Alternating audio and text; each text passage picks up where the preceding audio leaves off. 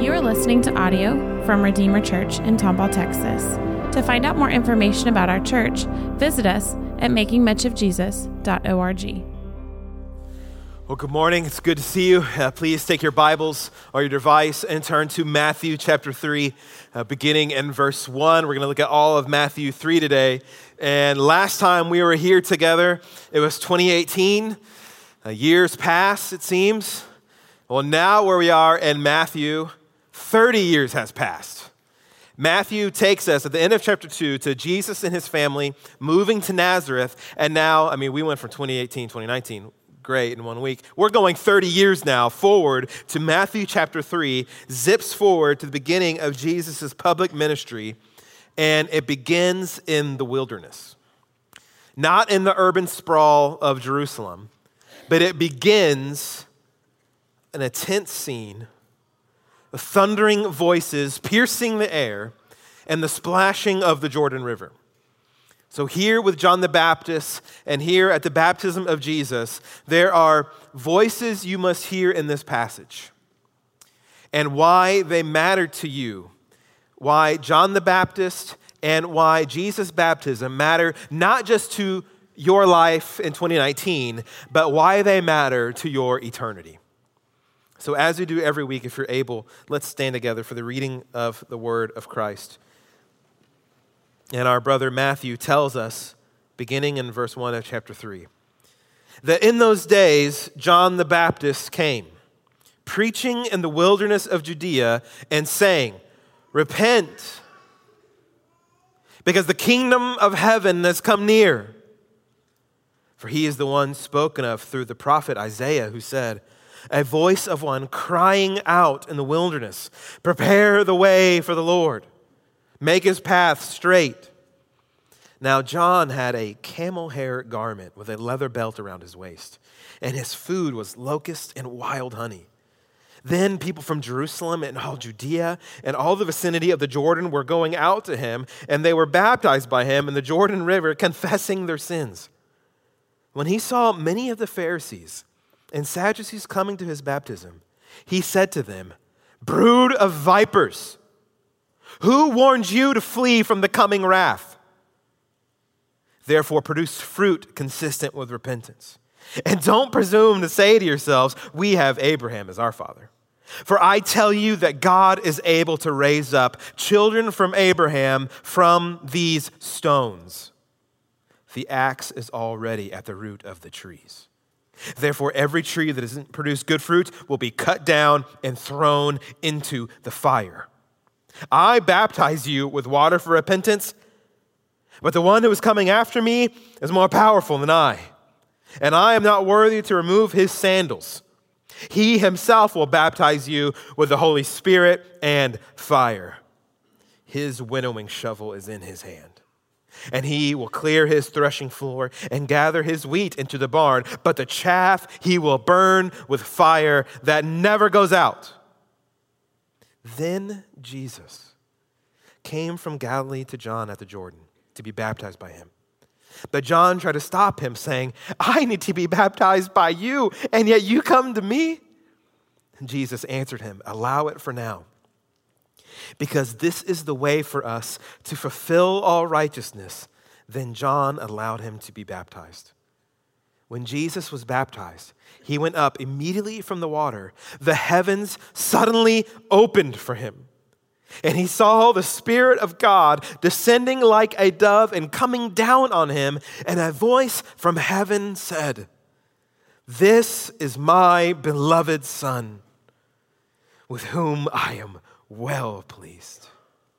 Let's pray together. Holy Father, help us now.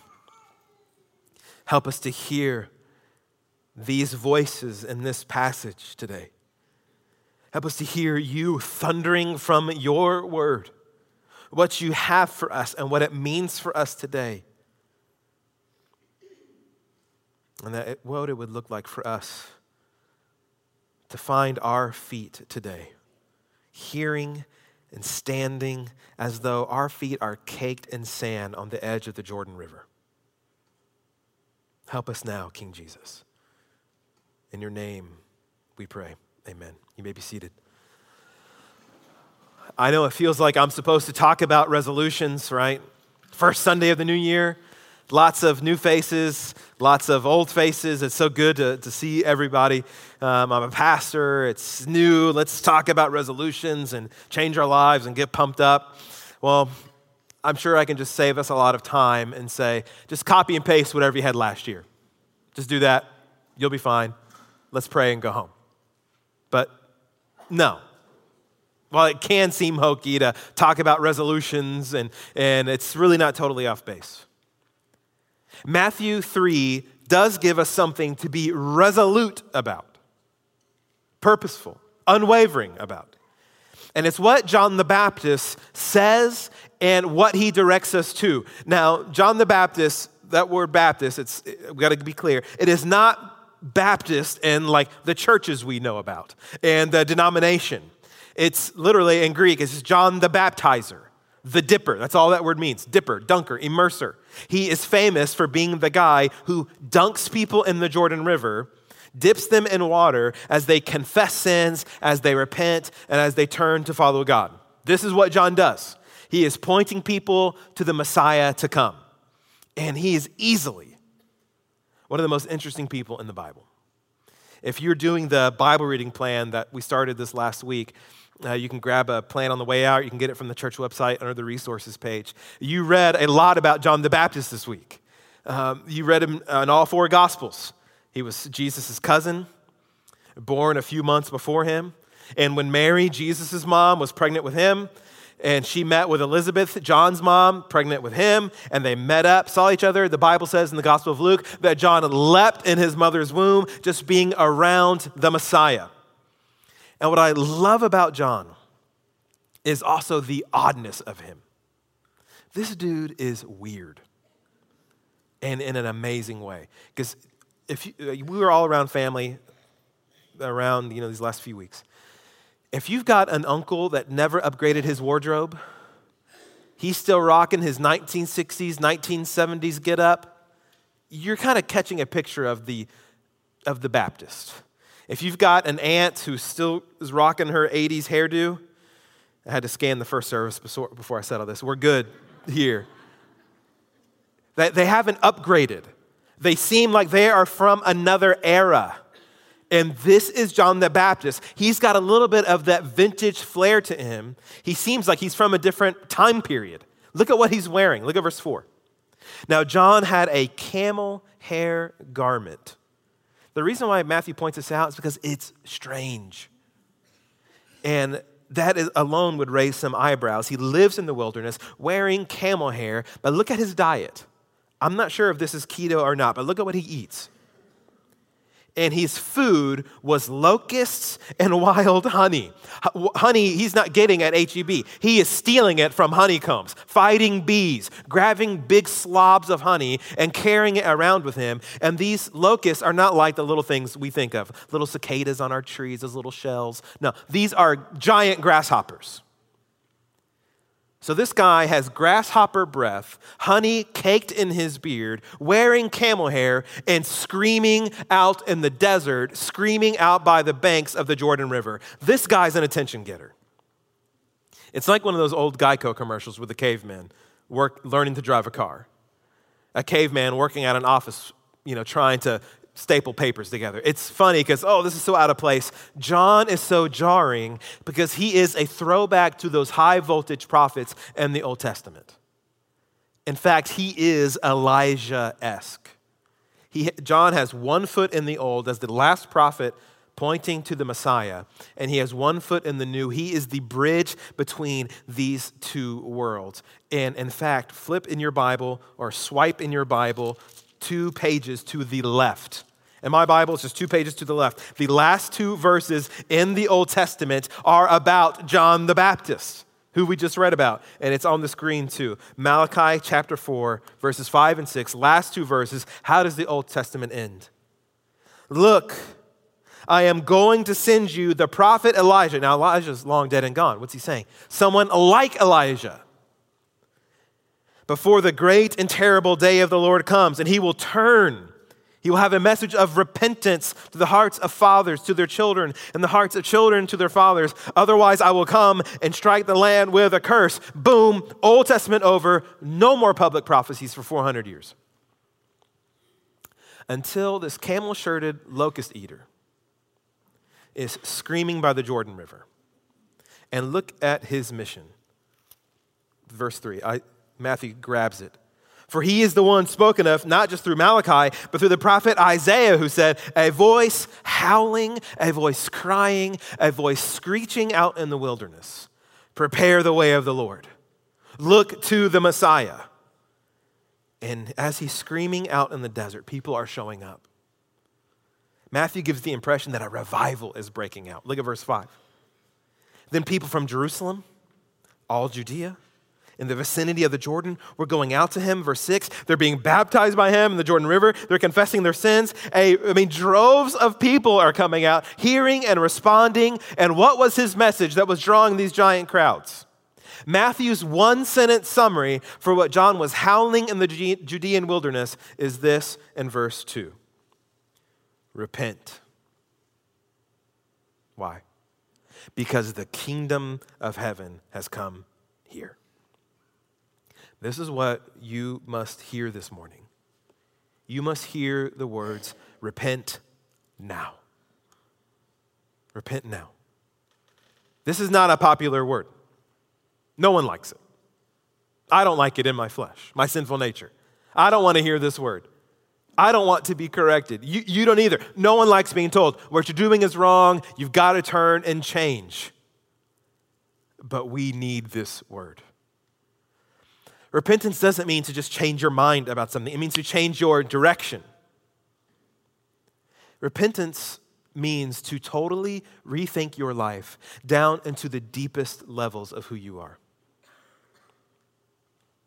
Have you done that? Have you thought about your desires, your goals, your aim in life, your actions, down into the deepest recesses of who you are and rethought them completely? This is the beginning message of the gospel. And Jesus, after John goes to prison and is killed, Jesus picks up this exact sermon. It's the first thing we hear Jesus preach: repent, the kingdom has come here, near, now. So this isn't just the ravings of a locust-dipping lunatic in the wilderness. This is a message from God. And listen, being a Christian, being in the kingdom of heaven means that behind the scenes in your heart and mind, you have rethought your life and you found it derailing. You found it bankrupt, crashing, dead. But then by faith in Christ, you found it redeemed by his cross and redeemed by his resurrection from the crypt. What John wants to make known to us, what Matthew wants to make known to us, is that no one gets into the kingdom of heaven without repentance. And that's exactly why John says, repent, because the kingdom of heaven is near, here. Time is almost up. And I want you to hear me loud and clear. This is so important to me, and I wish I was wearing a camel hair shirt so you would all pay attention to me. I am so burdened by being in the Bible Belt because I know many people and people who attend our services and people out in the community right now, they think they are Christians and they aren't. They think they're Christians because they think going to church, that makes you a Christian. That's what you got to do. You got to go to church, go into church, you're saved. No. Or people think adding just Christian stuff to their life, stuffing their life with more Christian stuff, that's what you need to do to be right with God. And that's not it. And I think churches get it wrong when they say things like, we got to get people churched. That's our goal. We got to get our community churched. We got to get people churched. That's not what we need. None of that is what any of us need down at our deepest level. Adding church attendance, adding Christian stuff on top of your life will not fix you and will not make you right with God. What all of us need is repentance. Is to turn from our sin and turn not to church attendance, not to, I'm just going to read the Bible more, not to, I'm going to be a really good person, but turning to Jesus. You must look at the things in your life and your life as a whole and say, this is offensive to God. This is against what God says. This is not what God calls for. This is not what God has designed me for, and I'm turning to Him. I'm walking away from that. I'm leaving the table. I'm out. I'm done. And so when you first become a Christian, that's what you're doing. You look at the whole acreage of your life and say, nope, it's all wrong. I need Jesus' death and resurrection. I need His forgiveness. I need Him to save me. You don't just need additions to your life. Church attendance, Bible reading, marriage book, parenting book. You don't need just additions to your life. You need subtraction from your life. My sins now on Jesus, and then Jesus giving His life to me. Has that happened to you? I'm glad you're here. But attending church will not save you. Christ Himself will save you. It can happen today. And if you are a Christian, there are still moments in our life where we look at the acreage of our life and we go, well, that's not a good plant. That I'm looking at what I'm supposed to be growing, the fruits of the Spirit, that is not in the list. That's got to go. I've got to rip it up. I've got to turn from it. I've got to walk in what Christ has called me to. And the reason why John has so much urgency here over this is that there's a real reality you must hear. Not only do you need to hear repent now, but why you must repent now is you must hear Him say, judgment is coming. When He says repent, because the kingdom of heaven has come near. And He talks about an axe already hitting the bark of that tree.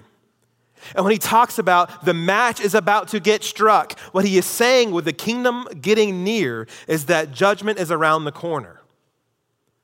And this sounds old school too, doesn't it? Fire and brimstone, hell and judgment, it's all here in the text. And when we talk about Jesus saving us and people needing salvation, think about it. Saved from what? You need Jesus to save you. From what? I saved a little girl one time from drowning in the ocean. Did you hear what I said?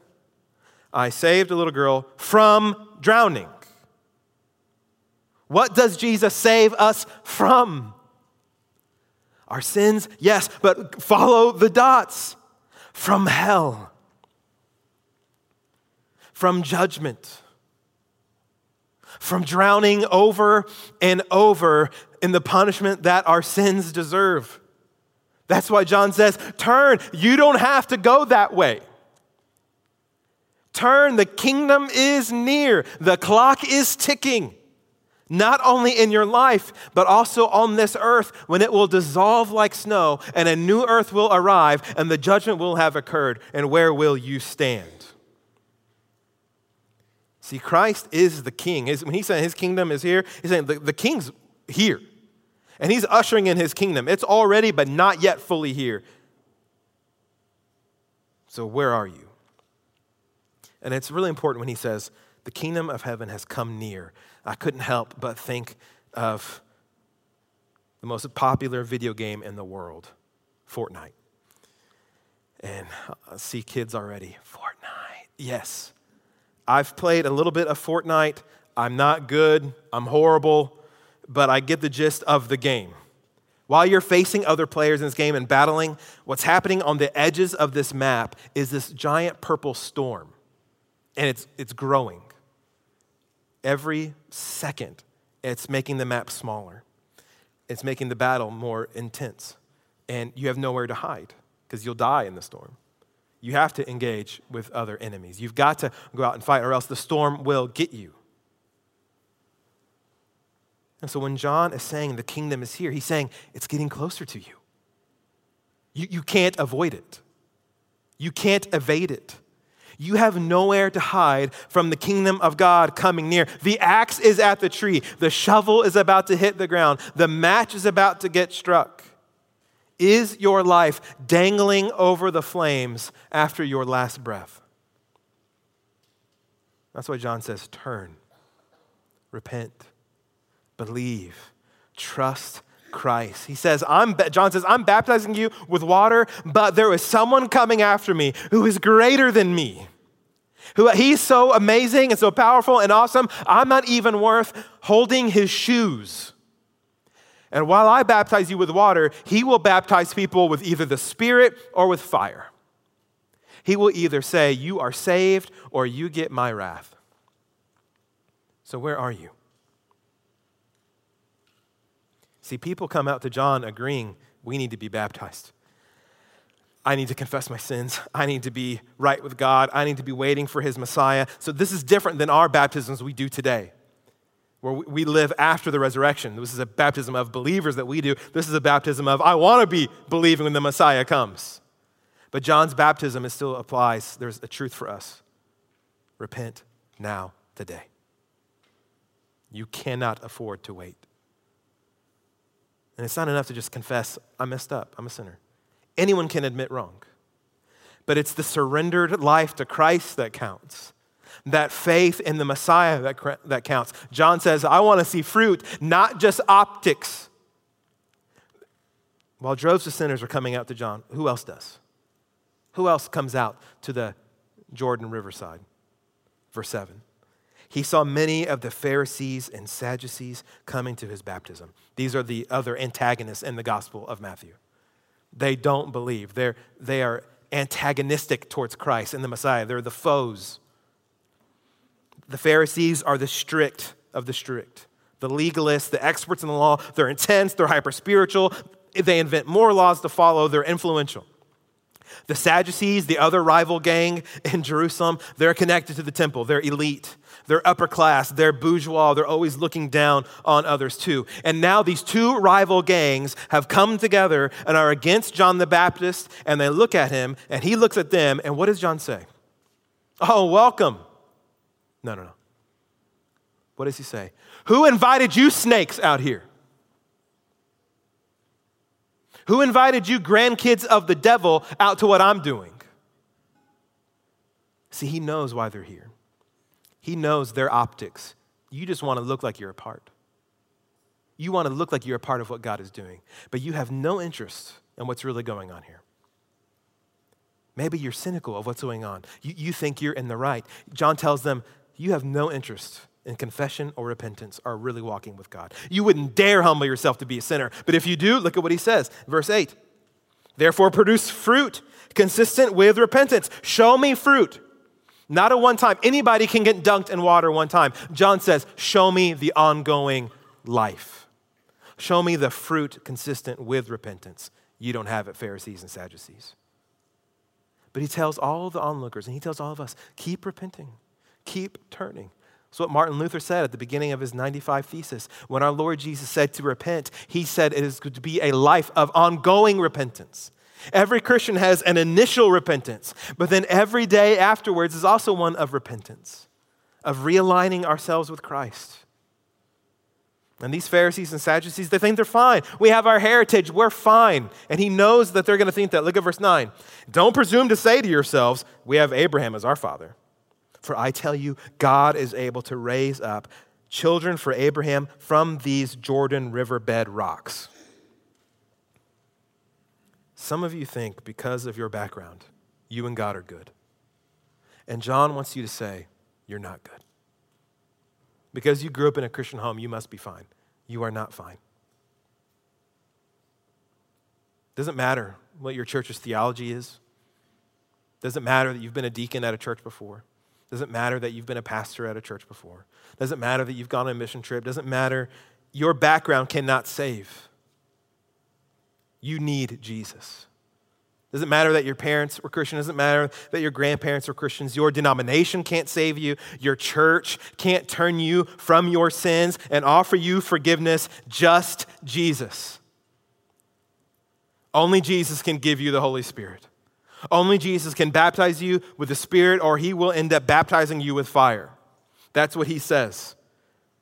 Look at verse 10. The axe is already at the root of the trees. Therefore, every tree that doesn't produce this good fruit, consistent with repentance, will be cut down and thrown into the fire. And then he says at the end of verse 11, he himself will baptize you with the Holy Spirit and fire. Meaning, Spirit, you're saved. Genuine repentance. The Spirit, now to the fire. Sometimes you'll hear people talk about, you get baptized with this fire, this charismatic energy, and you're on fire. No. Giving you wrath is what he's talking about. Because what does the exact next verse say? His winnowing shovel is in his hand. He's reaped his harvest. He will clear his threshing floor. What has he harvested? And gather the wheat, the real believers, into the barn. But the chaff, those who did not repent and follow him, he will burn with fire that never goes out. And as John is saying and giving his snake sermon and screaming about a fire that will never go out, who walks up? Jesus. You can almost hear the echo of John yelling through honeycomb in his beard, the fire that never goes out. And then verse 13, then Jesus came from Galilee to John. So you've got the Pharisees and Sadducees on one side of the hill, then you've got the Son of God coming on the other side of the hill. John the Baptist standing in the middle, and he sees Jesus. Verse 14, and he wants to be baptized by him. But John tried to stop him, saying, I need to be baptized by you, and yet you come to me? John says, this is supposed to be the other way. Jesus wants to be baptized, and think about how shocking this is. What's been happening? There is a line of sinners now on the banks of the Jordan River, out here confessing their sins, repenting, turning from their sins. And Jesus says, I want in on this. John can't believe it. You? You're the Lamb of God who takes away the sins of the world. You're the Messiah. No, I need to be baptized by you. You're the Lamb of God. This isn't right. And what does Jesus say? Verse 15, Jesus answered him, allow it for now, because this is the way for us to fulfill all righteousness. Do you know what Jesus is saying here? He's saying, John, I want to be baptized by you because this is right where I want to be, around sinners, around people who are confessing, around people who are repenting and turning from their sin. This is what I came for. This is where I am found. Snakes look on. Sinners get saved. I did not come to call the righteous, but I came to call the sick. Those who are well don't need a physician. Those who are sick need me. And Jesus gets dunked in the Jordan River to show you how much he identifies with sinners. How much he is willing to be around you, even in the midst of all your sin. Even in the midst of all your embarrassing brokenness. Jesus says, I came for this. He came for you. I mean, think about it. He went into the same water that all the other sinners went into, confessing sins. He doesn't have any sins to confess. But showing you, I am willing to take your sins. I am willing to be found with your sins now on me. I'm willing to die for sins. I am willing to own your sins as he stands in that water, and I'm willing to die for them, to raise from the dead after them. Jesus says, is that what you want? Because this is how we will fulfill all righteousness, by me being buried and dead in people's sins. And then me rising out of that water, me rising again from the dead and offering new life to everyone who believes. Is that what you hear? See, Jesus did this to fulfill all righteousness so it could be given to you. And hear what happened next. As Jesus is baptized and comes up out of the water, wiping the Jordan River off of his eyes, hugging his cousin, a voice booms from the sky. And the Holy Spirit descends like a dove on and lands on Jesus, anointing him as a king and anointing him as the Messiah. And the Father speaks, The whole Trinity is involved here. Father and Son and the Holy Spirit, this pyrotechnic scene at the Jordan waters, land and sky. Just like Genesis 1. With the waters, the land, and the sky. And a word comes out from the Father. And now here we are again. Land, water, sky. And a word comes out from the Father. What did he say in Genesis? This is very good. And what does he say about his Son? This is my Son, and he is very good. This is my beloved Son, verse 17, with whom I am well pleased. Talk about authentication of your ministry. Here Jesus begins his ministry, and now a voice booms from the heavens. This is my Son. See, anytime the Father speaks, his logos, his word is always the Son. We only hear the Father speak 2 times in the 4 Gospels. And it's at this scene, and it's at his transfiguration when Jesus is on the mount and he transfigures before Peter, James, and John, in front of Moses and Elijah. We hear the exact same words. This is my Son, with whom I am well pleased. Because the word of the Father is always the Son. As Jesus is launching his ministry, his Father approves. And everyone hears it. John hears it. Sinners hear it. Pharisees hear it. Jesus hears it. Is this what you hear? That when you think about Jesus, what do you think of him? The Father says, this is what you should think of him, that he's my beloved Son, and I am thrilled with him. I approve of him. And this is what we have in Jesus, beloved. The dearly loved, precious Son of God who makes the Father in heaven smile. And here's why this matters to you. A lot of you are trying to please God on your own, and you're crushed by it.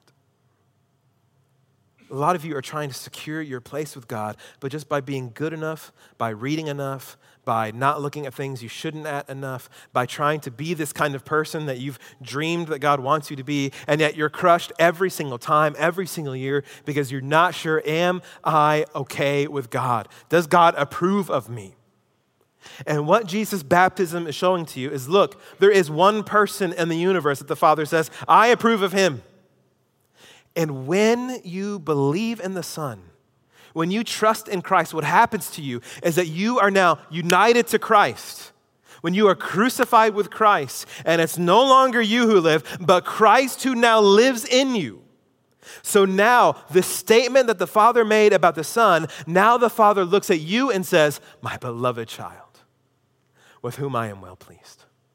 My beloved Son, my beloved daughter, with whom I am well pleased, because you are now found in Christ. And what is true of him is now true of you. When you are in Christ and your sins are forgiven and his life is now yours, the Father's word about you is, my beloved child, with whom I am well pleased. This is how the Father sees us in Christ. Christ defines you. Is that what you hear in your life? Your flesh will try to tell you otherwise. Legalists will try to tell you otherwise. The demonic powers will try to tell you otherwise. But you hear the word about Christ and now about you because you are in Christ, that he is our life and he is our peace. That's why a dove lands. Have you ever thought about why in the world does the Holy Spirit, like a dove, land on Christ? Why not something cool like an eagle or a hawk or an owl that's wise or a griffin or I don't know, why not something that would be, like make people go, whoa, why a measly lame dove? Well, do you remember what happened in the book of Genesis? Noah's Ark? After the ark lands and it stops raining, what does Noah do? He lets out a dove.